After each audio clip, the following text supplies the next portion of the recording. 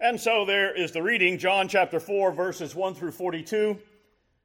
I've titled the message today, A Nameless Woman. Now, most of us are familiar, broadly speaking, with this account of the life of Jesus, the encounter with the Samaritan woman at the well. Now, let me just say that far too often, this particular story is simply looked at as another example of the miraculous nature of Jesus' ministry because he knew all about this woman even before she told him this seemingly scandalous information. Or it's about someone who has this woman's evil past. She's a stained woman, a woman with the scarlet letter, and yet even she can be forgiven of her sins. Now, those are all fine and dandy things, I guess. I'm not saying that they don't testify to some aspect of Jesus' ministry. But I am saying that this is the typical pietistic, inward spiritual, get saved and avoid going to hell type of mentality that completely fails at understanding the basic dynamics of what's really taking place here. Let us seek to avoid that problem today. It's interesting to realize that when Jesus had that nighttime visit from the Pharisee Nicodemus, the Hebrew scholar, now you'd have thought that would be the occasion where the Lord would declare his kingship over the nations, including over Israel, and get into some detail with this man who would theoretically at least understand. But as we read, nothing like that took place at all.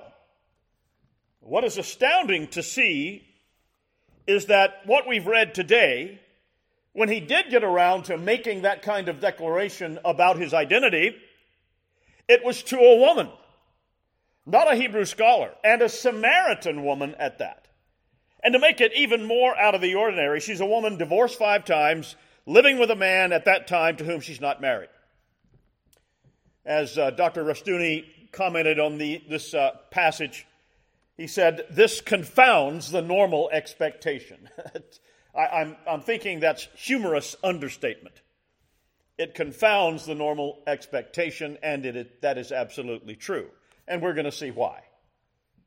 I think it might be helpful in that regard for us to go a bit further and understand this nameless woman's place in that society. Now, my intention is to dive much deeper into this aspect of it in an upcoming Sunday night study, Sunday afternoon study. It won't be today, obviously. It will be next week. It may be. I'm not sure. But at any rate, I'm going to touch on a little bit today. Here's what I mean. Any woman who was married in that society who had no dowry. Now, let's remember, we don't hear much about dowries anymore. But a dowry was in many of these ancient cultures, and in some places still today here on this earth, that is a payment, such as a payment of property or money, paid by the bride's family to the groom or to his family at the time of a marriage between the man and the woman. Now, a woman in that situation who had no dowry, she could still be married in what we would call a common law marriage, I guess, but, there were different stratifications in that ancient Middle Eastern society that we don't quite identify with today, but that's sort of what the technical term is she was a concubine. Now, in our modern usage, and whenever you hear that term, which is not that often, it's come to be misidentified with the term prostitute. We don't really understand what a concubine was or concubinage. Now, in our modern parlance, it might be better to understand it would be 2 people shacking up who might have some kind of agreement about what was what. Now, again, in that culture where Jesus lived, women in that society often would agree to that kind of a lower echelon type of marriage because it afforded them a certain level of security. Now, the Talmudic laws concerning divorce in those kind of relationships made it cheap and easy for a man to end that kind of non-dowried, non-endowed marriage. No man ever suffered any financial loss in divorcing a woman in that kind of situation. And therefore, it was quite simple. So, her being married and divorced 5 times didn't carry quite the same scandal attached to it, or at least what would have been attached to it just 20 or 30 years ago in our own culture. Apparently, the man to whom she was presently attached, well, he didn't even go to the trouble of formally engaging her as a concubine. We can very well conclude, therefore, that this woman was from an economically depressed background. She apparently had no male relative, cousin, brother, father, uncle, whatever, who could or would step forward to demand a dowry be paid on her behalf. That would have been the common thing in that society.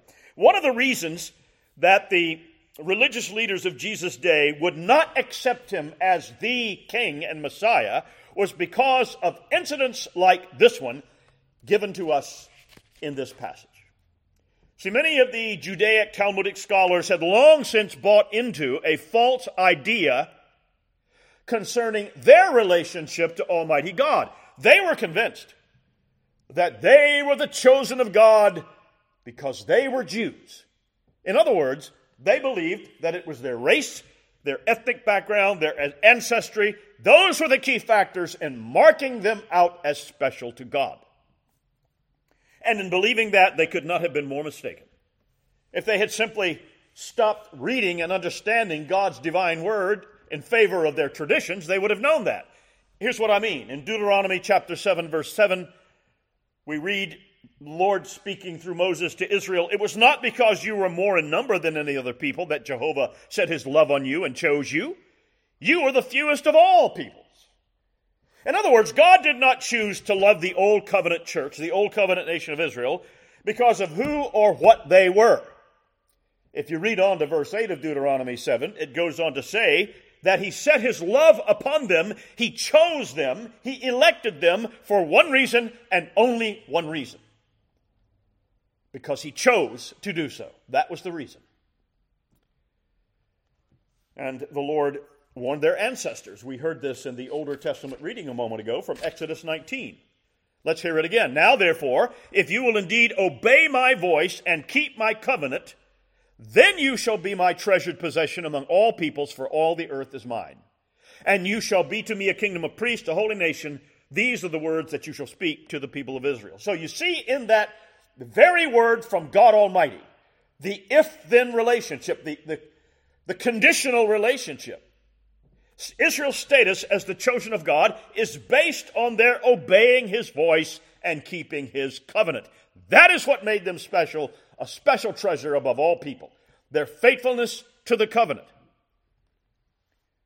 Now here in John 4, we are told straight out that the Jews had no dealings with the Samaritans. Now that is an unfortunate rendition. It may be literally accurate, but it doesn't exactly describe the true situation. I'm not saying the Bible's wrong. I'm just saying that sometimes when we are translating from one language to another, there are other things that have to be taken into consideration in terms of how a certain passage is rendered. I say it's an unfortunate translation because we know from historical records, archaeological records, other accounts that, as a matter of fact, the Jews did have dealings with the Samaritans. They bought and traded with them, for example. On the other hand, we do know that they were strictly forbidden to be friends with Samaritans or to intermarry with them. So, I think the better renditions of that verse, here's one from the Net Bible, the New English translation. "So the Samaritan woman said to him, 'How can you, a Jew, ask me, a Samaritan, for a water to drink?' And then they add this parenthesis, 'For Jews use nothing in common with Samaritans.'" And then a modern idiomatic translation, I think, gets it even more precise. "Jews do not share utensils with Samaritans." So right there we have two things that marked out Jesus' encounter with this woman as very, very problematic for the Jews. Number one, he's talking to a woman who's a Samaritan. And number two, he's going to use a utensil that she would have used to drink. The Samaritans were a mixed race people. They were a product of the intermarriage between some Israelites and some non-Israelite people. And in that day, that kind of intermarriage meant that their religious beliefs would have been impacted. And the Samaritans ended up with a distorted version of the true biblical faith. Of course, it turned out the Jews did too, but the Samaritans had long since deviated from it even before. Now, the Bible and history record the fact that there was mutual hatred between Jews and Samaritans. And on top of that, the laws of the scribes, the Talmudic laws, strictly forbid Jewish men from having any contact with Samaritan women. And they were also forbidden, and this is where that idiomatic translation, I think, hits it on the mark. They were also forbidden to use the same utensils for eating and drinking as the Samaritans. And now we see why that woman was so surprised at Jesus speaking to her and asking her for a drink of water. Speaking to her was the first surprise. Asking for a drink of water was the other. She probably recognized him as an Israelite, either by the way he was dressed or by his accent, the way he talked. And the remarkable nature of that story, as I said earlier, apart from these dynamics that we're understanding here, is seen in the light of that previous private conversation that Jesus had with Nicodemus. You know, we could say that the difference between the two is the difference as in night and day. And that's a literal fact. You ever notice sometime in the various accounts of Jesus' interaction with others, the percentage of them and the nature of those that took place at night in the dark versus those that took place in the broad daylight? I'll just let you think about that. I mean, Nicodemus was a man, first of all, not a woman, and a man who was a teacher of Israel, a Pharisee. He was a man of high society and high repute. But he goes to him at night in the dark. But now here is Jesus talking to a woman, and a Samaritan woman at that, and a woman of low society. Jesus is the Savior of his people, and his people are not restricted to the upper echelons of Judean high society. They come from all places, even Samaria. I think in this he's giving us perhaps a lesson in evangelism. I mean, the Lord is in fact thirsty. Being truly God and truly man, he does thirst for water. And you see here that he's taking advantage of his own need for refreshment as a means of extending the grace of God to a person, a nameless woman, that nobody, not even that woman herself, would have ever supposed would be the recipient of it. He tells her that if she really knew who he was, she would ask him for living water. Now, this is another one of these areas where people, the typical evangelical, preaching on this blows right by the important facts of what's really going on here. When he says, I would offer you living water, that's a play on words. Because there really was such a thing talked about in that culture as, quote, living water. And it meant specifically at a well like that, the water down at the very bottom of the well that bubbled up from the stream that serviced the well. See, on the top of that kind of a well would be the rainwater and the other water that had already bubbled up to the surface and was sitting there for days and days. So she hears this from him, and she's not quite sure about the gift of God that this stranger from Israel has offered to her. But she does know something about well water. She knows a lot about that because she apparently is the one who has to go get this day in and day out. And she sees that Jesus, in asking her for a drink, he has no bucket with a long rope that would allow him to get to the bottom of the well where the living water, the spring water, was located. So the natural question is, how are you going to get at it? Now, it's no coincidence here that she brings up the name of Jacob, who, remember, had his name changed by God Almighty to Israel. And she challenges Jesus by asking him to compare himself to the great patriarch Jacob. And this woman, in fact, is being ever more receptive to the kingdom message in this dialogue. But not by manipulation, not by trickery, but simply by the Lord's intimate knowledge of hers and our sinful human condition. Now, if you look again at verses 13 to 14, you see that if this woman in her ignorance is going to challenge the divine Son of God, he's going to oblige her very quickly by pointing out that, yes, as a matter of fact, he is greater than Jacob. The best Jacob could do is to dig a well that would only temporarily satisfy physical thirst. But now a greater than Jacob has come, and he offers the life-giving spiritual water. A water that is the only thing capable of quenching the desperate spiritual thirst of every sin-burdened soul.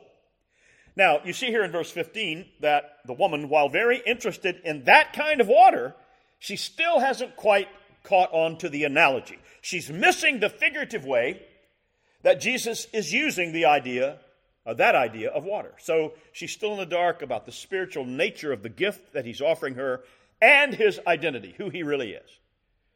Now in verse 16, he tells her to go call her husband and bring him there. Now why on earth would he do that? Just out of the blue. Now, of course, we know the story, but if you're just reading this for the first time, you got to wonder, why would he do that? Do you think maybe he's abruptly changing the subject because he realizes that this poor, foolish Samaritan woman just isn't catching on? She's not getting it. So maybe he thinks he'll get somewhere with talking to her husband. Or maybe he's just simply tired of the fancy imagery and symbolism, and he just abruptly cuts to the chase. He gets right to the heart of the matter. Well, I think, in truth, what the Lord has done here is to show the woman her need. And in so doing, he shows all of us our need as well. Her need would not be truly awakened. Ours will not be truly awakened unless there is a sense of guilt and a conviction or awareness of our sins. See, sin is not a thorn in the flesh, so to speak. Yeah, Paul used that language, but we don't really know what he was talking about, but that's what a lot of people would think of as sin. But you see, you can pull a thorn or a splinter out of your finger or hand.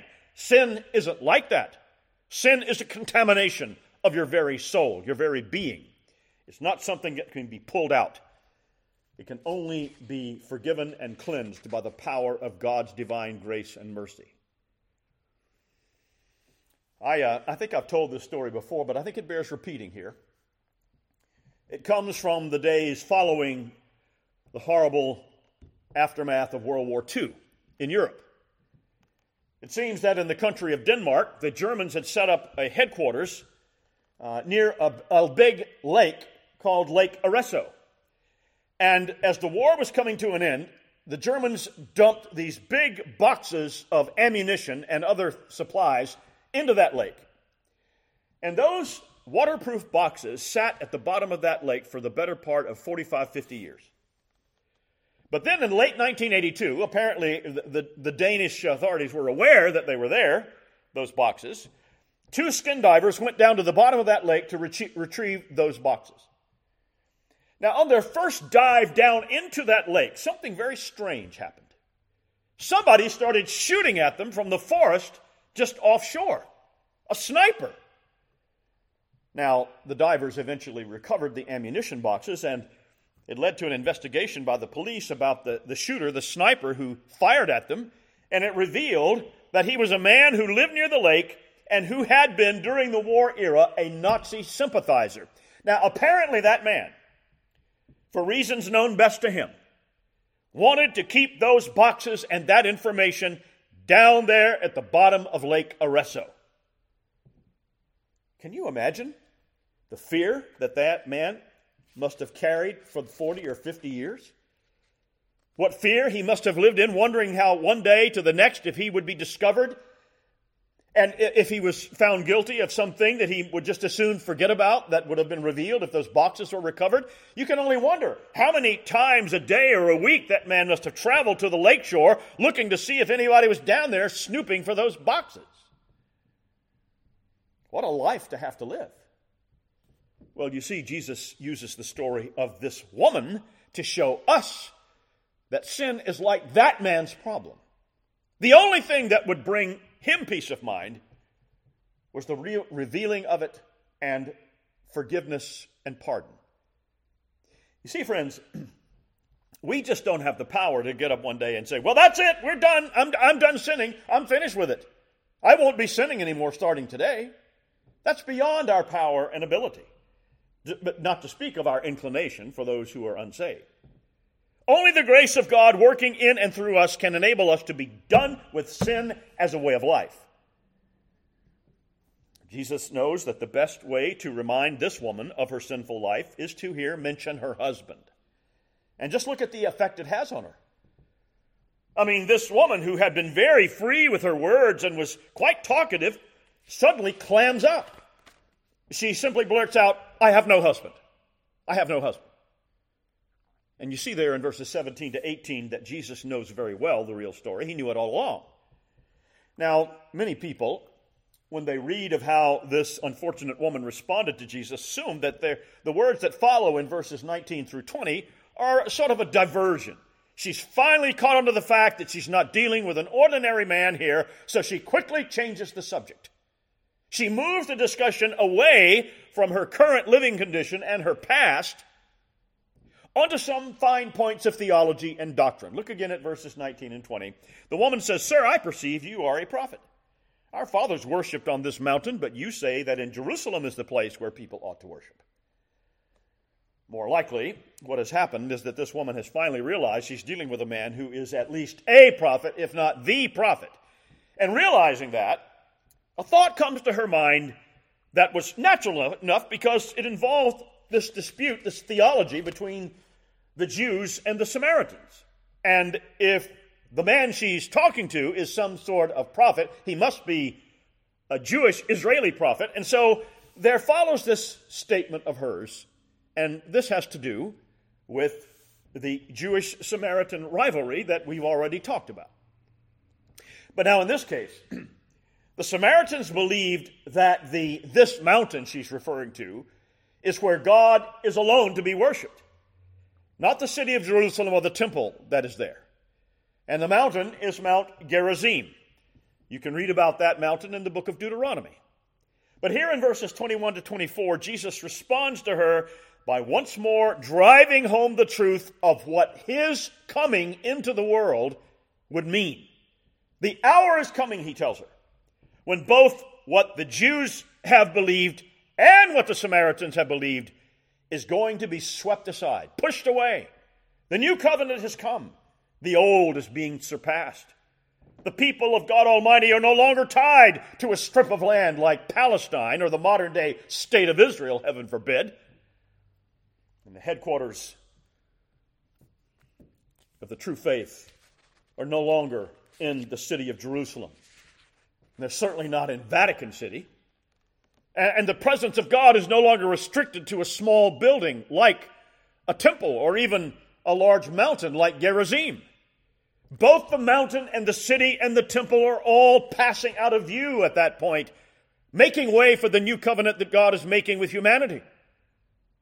Now, what exactly is the hour that he's talking about here? It's a figurative reference. He doesn't mean that the 60 minutes have now come. He means the hour, the occasion.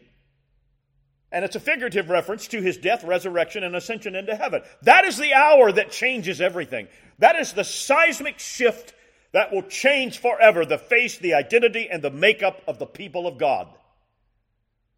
Now it is no longer the promised land that God has given his people. It is the whole earth. And now those who worship him in spirit and in truth, they don't need to go to Jerusalem. All they need to do is gather together in his name and worship him. And now the people of God, God's chosen, are no longer one race or one tribe.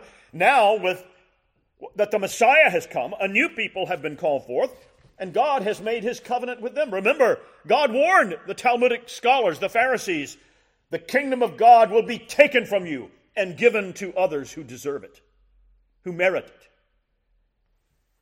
And now that the covenant age has come, God calls his new nation by the same names that he called the old covenant nation. We've already been hearing about this in our Sunday school class with Bill. In 1 Peter 2:9, Peter writes, "Concerning the church, you are a chosen race, a royal priesthood, a holy nation, a people for God's own possession, that you may proclaim the excellencies of him who called you out of darkness into his marvelous light." The same words used to describe the Old Testament church. And what we have learned here today, friends, is that this new nation, this chosen generation, is made up of Samaritan women and Hebrew scholars. is made up of people from every culture and every background. But now notice verses 39 to 42. This is another remarkable aspect of this passage. It shows the power of the kingdom message. Because here, despite Jesus' rejection by the Jews, and despite the half-hearted commitment on many who claim to believe in him, here are these Samaritan men, and they believe in him because of that woman's testimony, but also because of what they have seen for themselves. A massive conversion of the Samaritans, a people not to be touched, a people excluded, considered lower class, subhuman. I think we would do well to realize that Almighty God is not restricted to our institutional boundaries. He is sovereign. He works when and where he will. Yes, he certainly has ordained the normal means by which the kingdom message is to be proclaimed. He has certainly ordained that his church is plan A and there is no plan B. But I think we've seen all too well in our time, churches, even good ones, they fail, they fall into error.